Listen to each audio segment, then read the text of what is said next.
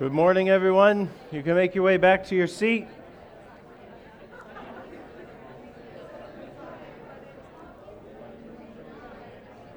You can make your way back to your seat. And we'll get into God's Word together.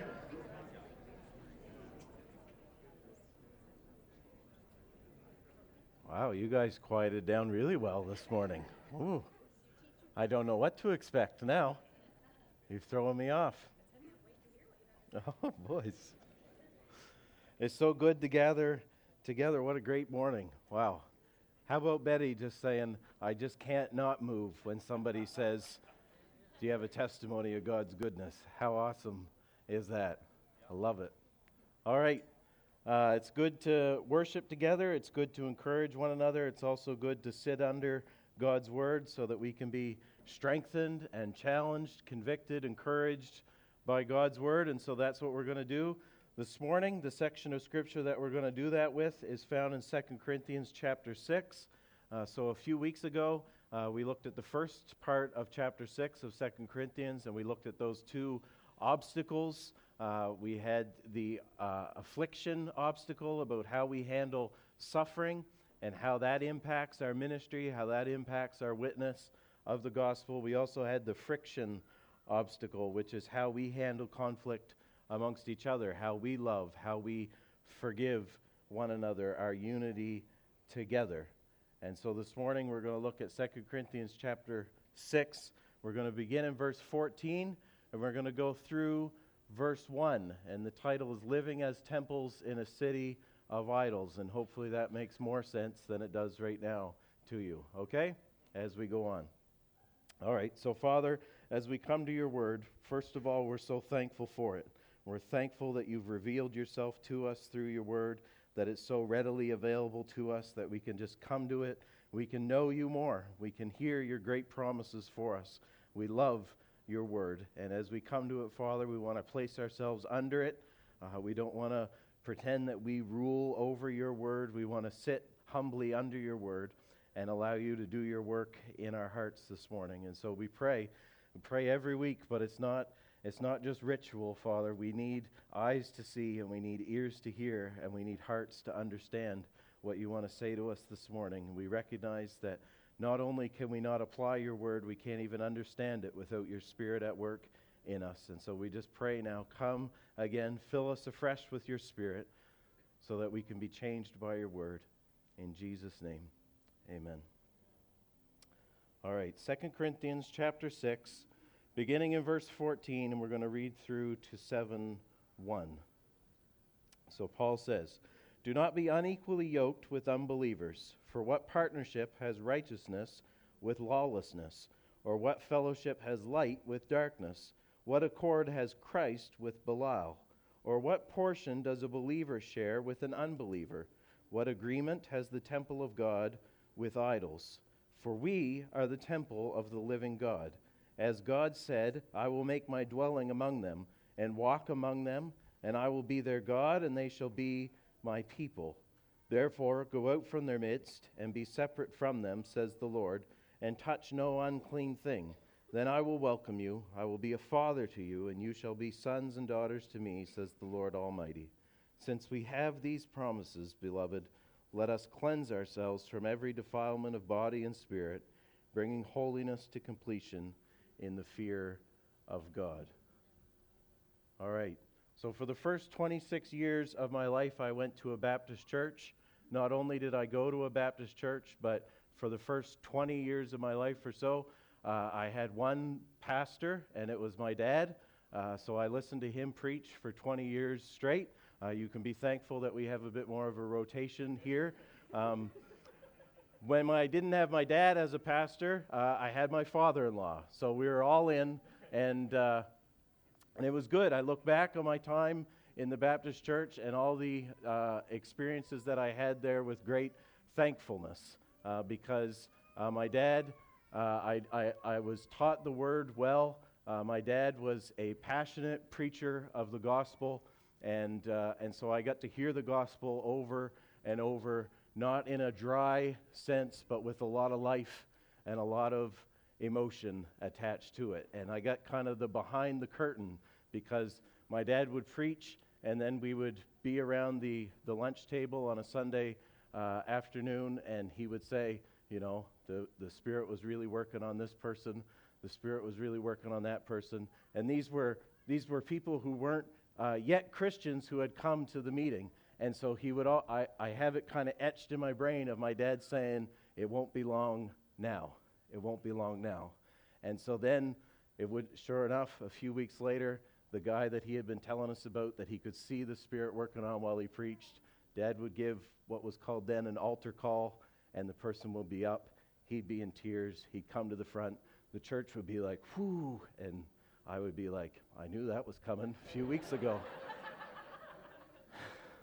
I kind of had the behind the curtain, behind the scenes access. And so there's a lot of great experiences that I look back on with great thankfulness growing up in the Baptist church. One of them that was right up there is the Sunday school picnic, all right? If you're not familiar with the Sunday school picnic, it happens, what? I was just thinking about Anne of Green Gables as you said that. Oh, okay. Sorry to distract. In a good way. Okay, well, after we maybe can talk about Anne of Green Gables. It's not my expertise, but the Sunday school picnic was probably a lot like Anne of Green Gables, but we gathered in the summertime, maybe late August, and there was hay rides sometimes. There was a dunk tank that you'd always get Dad in because he's the pastor and everyone wants to dunk the pastor. Sometimes there's a barbecue. Sometimes there's this gloriously magnificent thing called a potluck, where all the old ladies in the church bring all the dishes that they've been perfecting for like 85 years. Different dishes, not the same one. And it was fantastic, and there were a lot of good times. Since Dad was a pastor, my parents were always heavily involved in that. And when we were really young, Mom made this plywood thing of a clown that had holes that you threw beanbags through. We moved like 8 times growing up. Somehow that clown made it through every move. And you'd like go out to the shed and open it up, and there'd be that clown like this standing in the corner. It was like a family pet that wouldn't die. He just always came with us. But also at the Sunday school picnic, you had these really old school classic games like the egg and spoon race, but you also did the 3-legged race, right? The 3-legged race. This is where your Sunday school teachers thought, you know what, the risk of injury is not really high enough as the kids running around on this uneven church lawn. Why don't we tie their ankles together? And that'll really up the sprain and strain count. And so they would line you all up, and you kind of, as a kid, sat there and prayed that you'd be joined together with someone of similar size and ability. And for the most part, it was all right. But undoubtedly, there was a pair that were not a great match. It would be kind of like Graham Rich tied to Gary Gallant's ankle.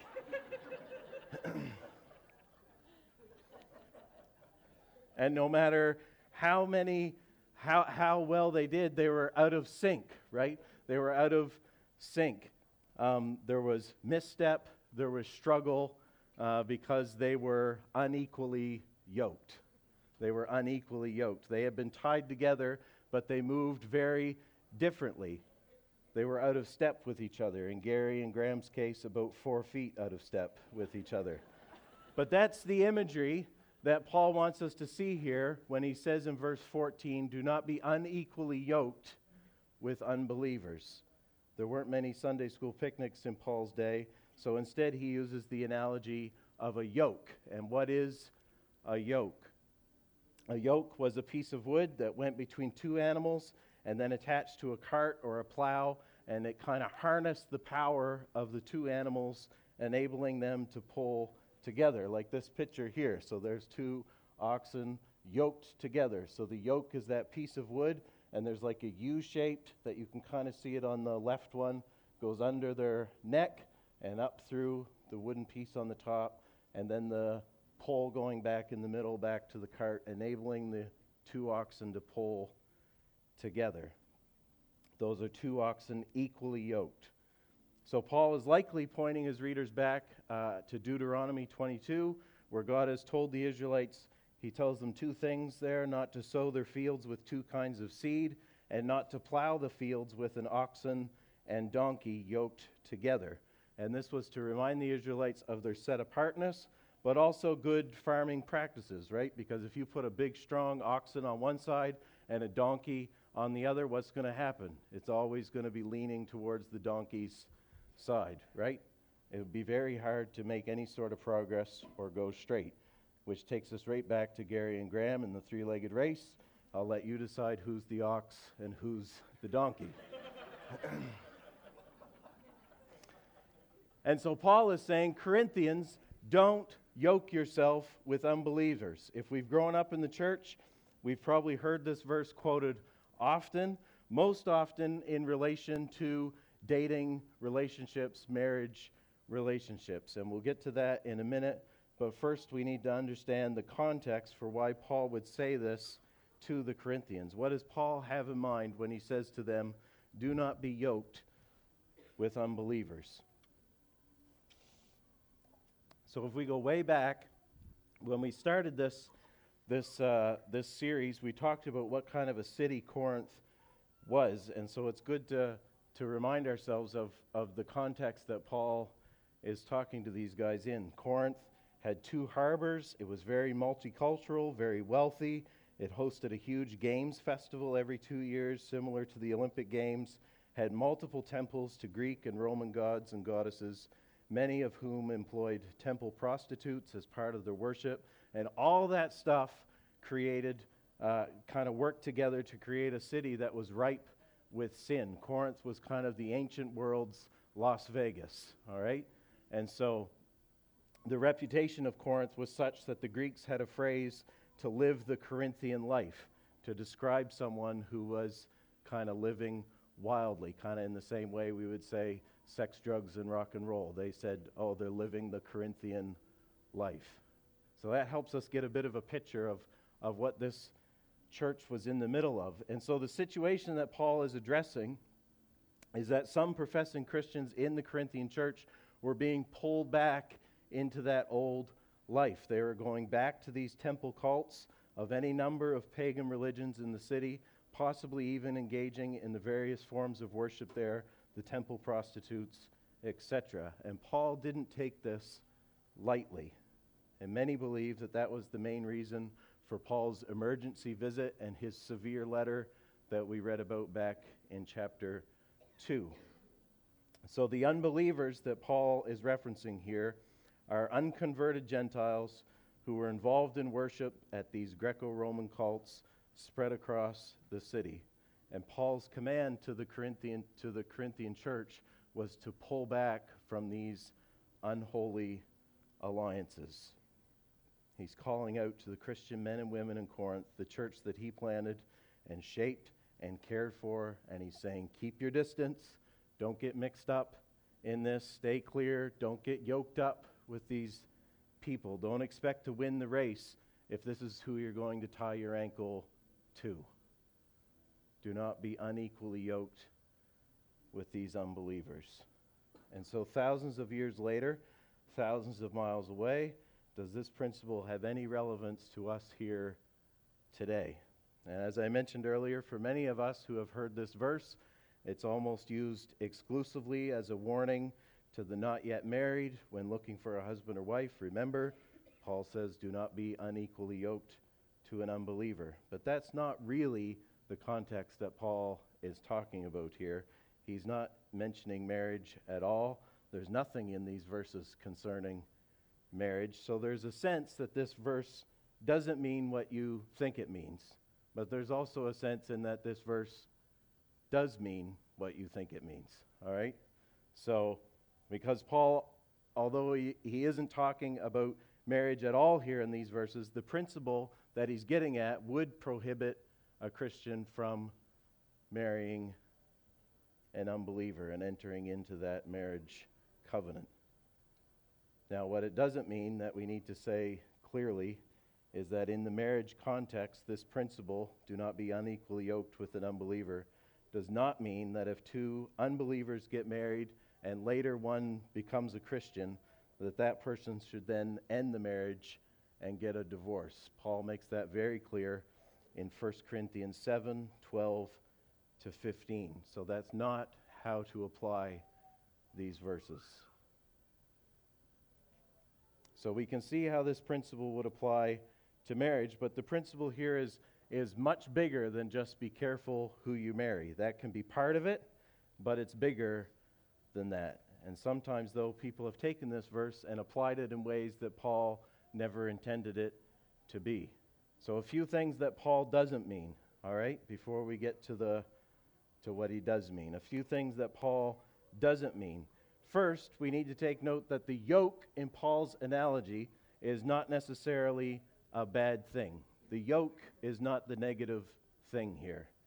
One ox can only pull so much, but yoked together, they can pull so much more. In other places in the Bible, the Bible talks about a yoke of slavery, which is obviously a negative thing, but don't mix analogies here. It's a separate analogy. Here, the yoke is good. We can do more together than we can apart. Unity in vision, unity in ministry. Barb gave the word last week about team together. The yoke isn't necessarily a bad thing. Paul's not saying generally, don't be yoked to other people. That kind of falls in with kind of the American dream type, you do it your way, you don't need any help, you can just pull up your bootstraps and get it done. Don't be dependent on anybody. But Paul is not saying don't be yoked to anyone. He's saying don't be yoked to unbelievers. Don't be yoked to unbelievers. It's an unequal yoke that doesn't work. Okay? So that's the first thing we need to see is that the yoke isn't a bad thing. It's who the yoke is attached to that Paul has concern with. Does that make sense? All right. Second, he's not saying don't have any contact or association at all with unbelievers. In fact, back in 1 Corinthians 5:9 to 13, he tells the church that it's foolish to think that they could completely avoid all unbelievers. He basically says that they'd have to fly to the moon to do so. And in 1 Corinthians 14, Paul even anticipates unbelievers being in the meetings of the church, and he says that you need to operate in a way not to scare them off. And so he's not telling us that we're to have no association or no relationship with unbelievers. He's also saying, he's not saying that we can't have any friendships with non-Christians, although wisdom is needed on how close the friendship is to be. The yoke here isn't forbidding friendships with non-Christians. Neither is he saying don't have any business relations with non-Christians. It can be good to support stores owned by Christians, hire Christian tradesmen, etc., but there's also great benefit to doing business and frequenting stores owned by non-Christians and building relationships there, being a frequent customer. So he's not saying that. Some have also taken this verse to say that we're not to have any relationship or association or cooperation with other Christians who differ from us on secondary views. But that's not what Paul is saying either. Paul isn't saying that. We might not see eye to eye with everyone, but that doesn't mean that we can't work together. We might have our differences with, say, Brunswick Street Baptist, but doesn't mean that our street level teams can't work together to serve the city, okay? So Paul's not saying that either. So Paul is saying, do not be unequally yoked with unbelievers. There should be a separation between you. But these errors come by not seeing that the separation Paul is calling us to is spiritual and not spatial, okay? He's not talking about physical distance. It's about spiritual separation. Paul restates his unequally yoked command at the first of 6:14. It's just a restating in 7:1 with how he finishes this section. Since we have these promises, beloved, let us cleanse ourselves from every defilement of body and spirit, bringing holiness to completion in the fear of God. So what Paul is telling the Corinthians, and the principle for us today, is that we shouldn't enter into any relationship or bond or participate in any activity that would compromise our Christian integrity or weaken our desire towards holiness. And so we're presented with these two things to hold in tension, that we aren't to distance ourselves from the world and walk away from all unbelievers, but nor are we to compromise our Christian pursuit of a holy life. Okay? So those are kind of the two things that Paul is showing us here when he's talking about us not being unequally yoked with unbelievers. You're with me so far? Okay, good. One commentator says this, all right? I don't have it up on the screen, so you got to really listen to what he's saying. This is not a call to create a Christian ghetto, but a summons to purify the Christian community. Paul does not have in view the life of the church in the world, but the life of the world in the church. The former is both good and inevitable. The latter must be avoided at all costs. We must not create churches that preach the glory of Christ, while at the same time cultivate lifestyles that focus on attaining the pleasures of this world. We cannot declare the sovereignty of God and at the same time promote looking to the self-help strategies of our culture as the pathway to salvation. We cannot preach the power of God and wink at sin. May God grant us the strength to be His people alone. Okay? So there's a real key phrase in there where he says, Paul does not have in view the life of the church in the world, but the life of the world in the church. The former is both good and inevitable, the life of the church in the world. The latter must be avoided at all costs, the life of the world in the church. So do not be unequally yoked with unbelievers. The separation Paul calls us to is spiritual, not spatial. So from here, I want us to see how Paul shows us that the separation must be spiritual, but it can't be spatial, okay? Or to put it in the words of the quote I just read, how it must be a summons to purify the Christian community, and how it must not be a call to create a Christian ghetto, where we just kind of bubble in amongst ourselves. So first, there has to be spiritual, moral separation between believer and unbeliever. And Paul drives this home by asking us these 5 questions immediately after stating, do not be unequally yoked with unbelievers. He asks us these 5 questions, and they all come with the assumed answer of nothing, all right? So it's one of those ones where the answer is assumed, and the answer is nothing. So he says, first, for what partnership has righteousness with lawlessness? Nothing. It has no partnership. The fact that righteousness is contrasted here with lawlessness is showing us that Paul doesn't have in view God's free gift of righteousness to those in Christ, but rather the working out of that living righteously. If we've been declared righteous by God in His Son, how then can we then live a life of lawlessness, a life of wickedness? Next, he says, what fellowship has light with darkness? So if you remember back in 2 Corinthians 4, 3-6, Paul talked about how we were all once in darkness, blinded by Satan, but then God shone in our hearts to give the light of the knowledge of the glory of Jesus Christ. Having that light shine on us, enabling us to see the glory of Christ, the sinfulness of our sin, how can we then shut our eyes and stumble around in the darkness again? What fellowship has light with darkness? The next one is a bit strange, isn't it? It says, what accord does Christ have with Belial? This is a strange phrase because the name Belial is not used anywhere else in the New Testament. It's a name Paul has given here to Satan. It means worthlessness.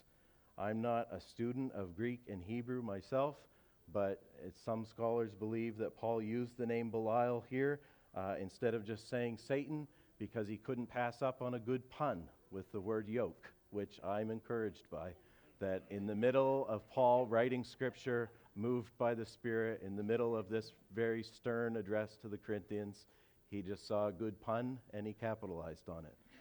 So that's good. The word Belial is very similar with the word used for having no yoke. All right? So he just jumped on it and went with it. But what accord does Christ have with Belial? So often we try to glaze things over. We're so good at thinking about things from a very unspiritual view. And Paul wants to kind of shake the Corinthians back to having that biblical view of the world around them. These aren't just innocent pastimes. They're not harmless relationships. There's an enemy at play here. There is a devil. He is prowling around like a lion. You're with Christ. What benefit will you get from fellowship with Satan? It's worthless. Belial, worthlessness. There's a worthlessness to going down that path. Next, he says, what portion does a believer have with an unbeliever? Or what spiritual common ground do believers and unbelievers share? One has a life focused on Christ, the other a life focused on self. One lives for treasures on earth, one for treasures yet to come in heaven. One seeks the glory of God, the other the praises of men. How do these things come together? What is the common spiritual ground that they share? Doesn't mean that we don't have common ground. Of course we have common ground, but spiritual common ground. And all these questions kind of build to Paul's fifth and final question, where he says, what agreement does the temple of God have with idols? So if the Old Testament forbid the entrance of idols into the physical temple, then how much more offensive is idolatry in the life of the believer, a living temple of God? And so these 5 questions kind of work to help shake us out of the apathy we can sink into in regards to sin and living a holy life. We're so good at ignoring the spiritual war we are in when it comes to our decisions regarding relationships, partnerships, our activities. So often we make these decisions without putting any weight to the questions that Paul has just presented us with. So often we don't look at things through the same lenses that Paul wants us to look at things through. So some of the Corinthians who were caught up in this mixed bag of Christianity and cultic temple worship, they probably repented after reading Paul's letter. They probably felt stirred in their spirit, and they took serious his warning not to be unequally yoked. There were others, though, that undoubtedly scoffed at Paul's warning. Come on, Paul, what's the big deal? What's the big deal? You know, lighten up, buddy. I'm a pretty strong Christian. I'm pretty mature.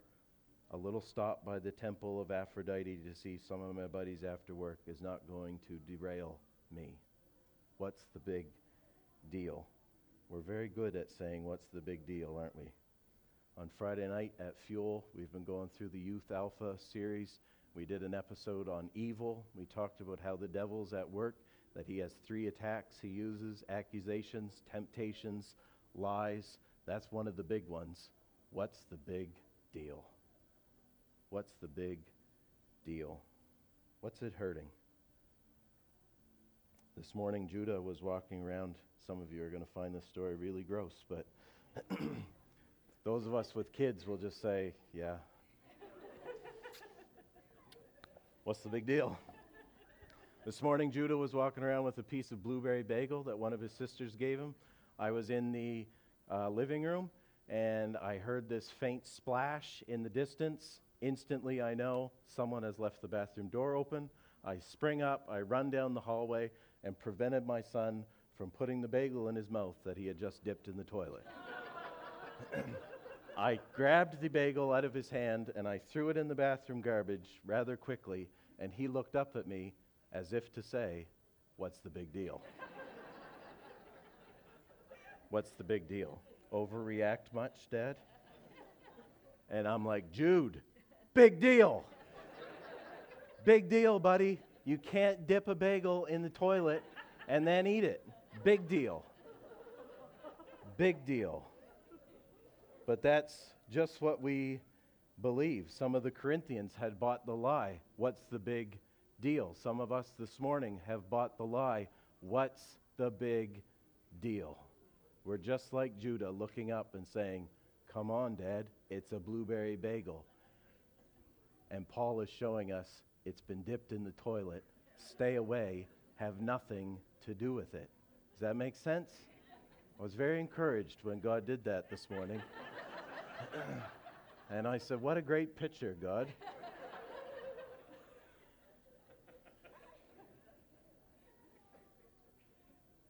Paul wants us to see the seriousness of compromise, to see the seriousness of following Christ and being yoked with unbelievers and a life of idolatry.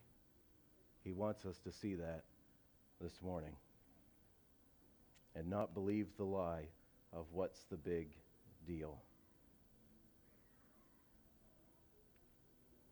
So when we look at this principle of do not be unequally yoked to unbelievers, for some circumstances you are in, it's very easy, and you know, and maybe even the Spirit is bringing it to light, and you know what you need to do. For other things, there's not hard and fast commands in Scripture to guide you, and it takes wisdom, it takes courage, it takes discernment on how to apply this don't be unequally yoked to unbelievers principle into your workplace, into your friendship, into the various activities you're involved in. And this principle needs to be applied case by case. It might look different from person to person.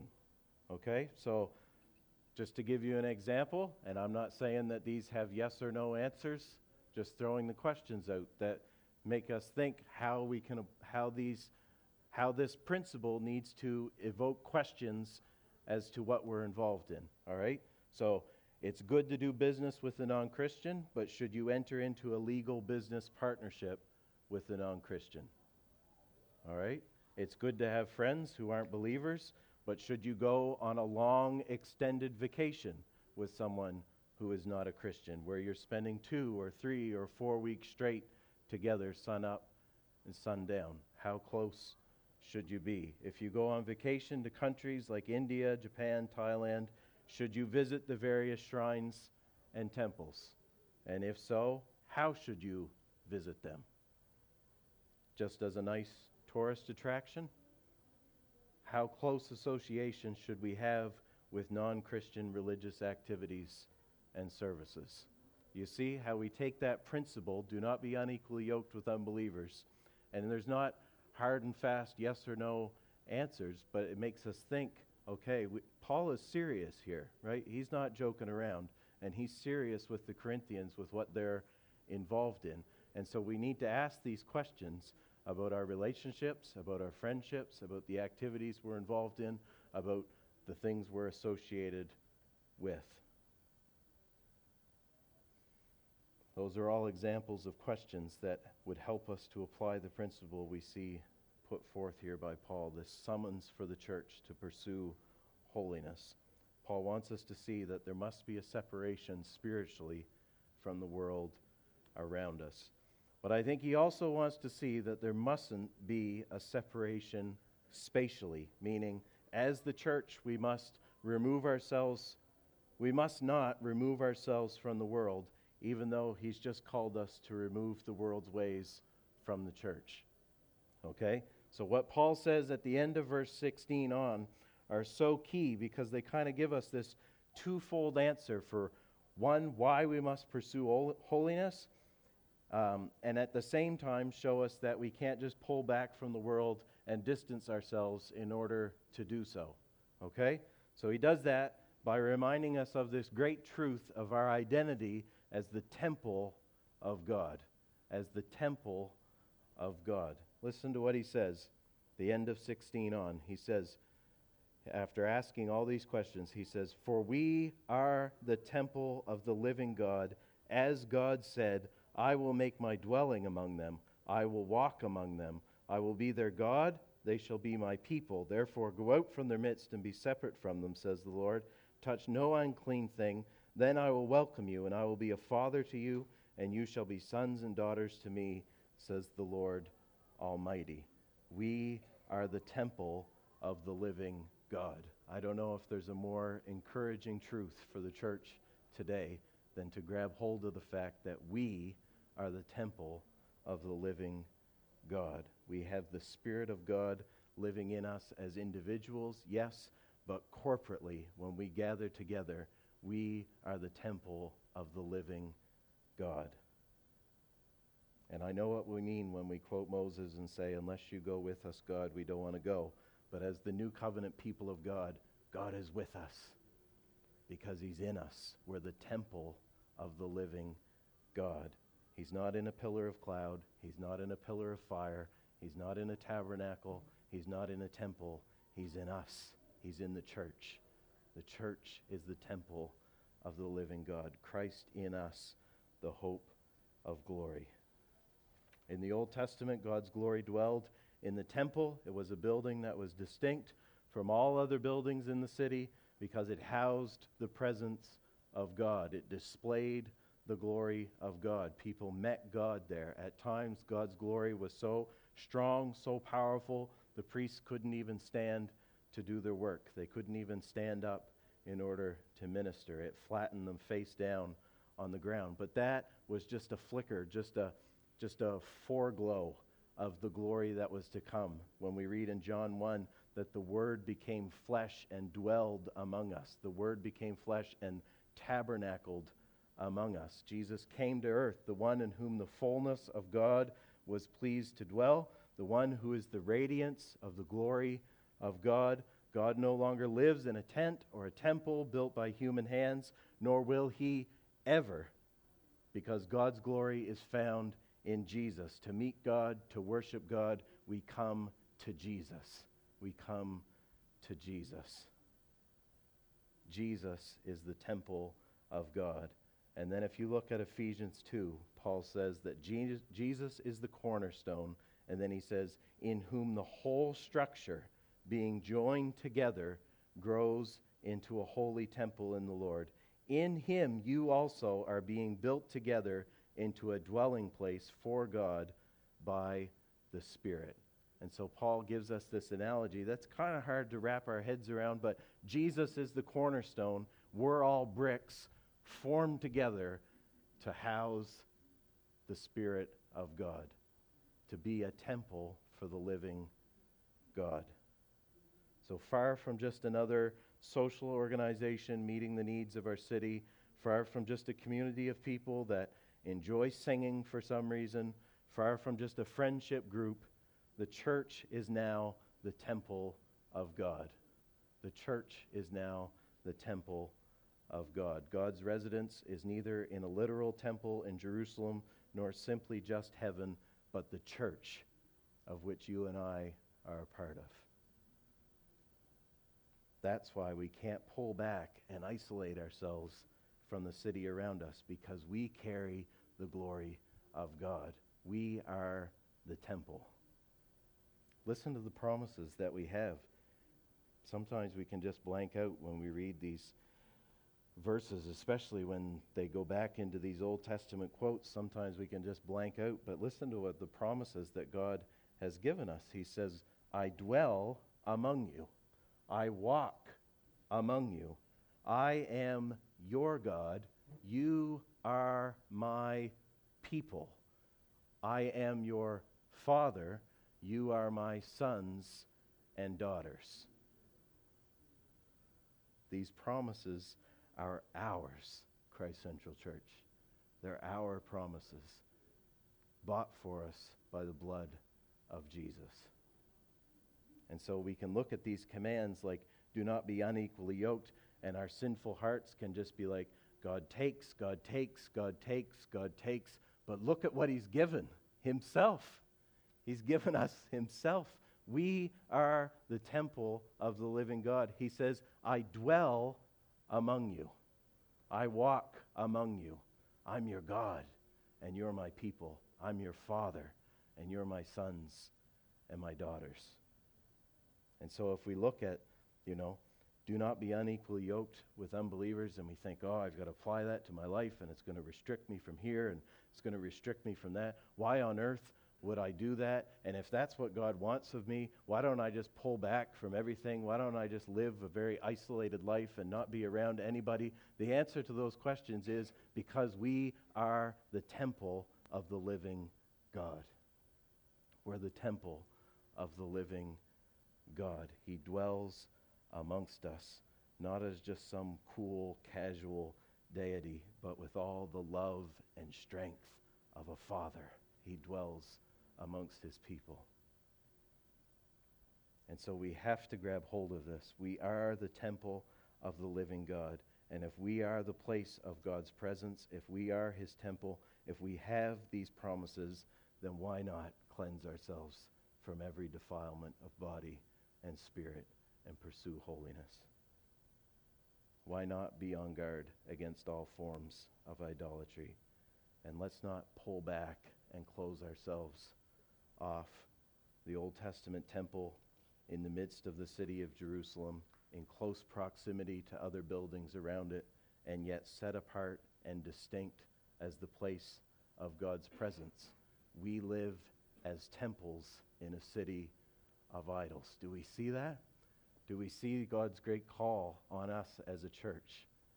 It's a call to pull back from that sinful way of life, pursue a life of holiness, for there to be separation, for us to be a set-apart people, a distinct people in the way that we live, in the way that we enter into relationships, in the endeavors that we do, in the activities we take part in. Paul's saying, don't be unequally yoked, but it's not pull back distance. We're to be right in the city as the temple of God, as carriers of God's presence in a city that desperately needs God's presence. That's what Paul's called us to. That's what God's called us to as temples of the living God, right in the midst of a city of idols.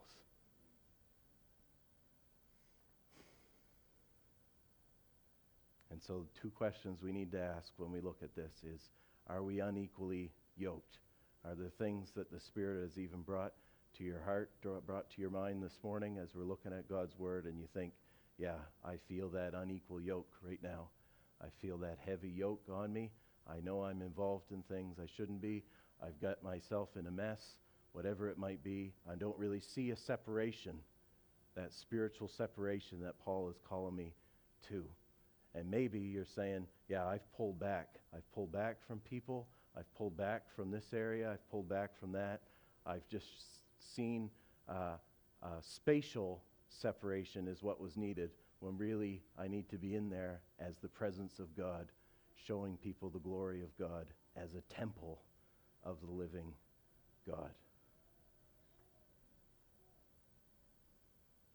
Let's pray together.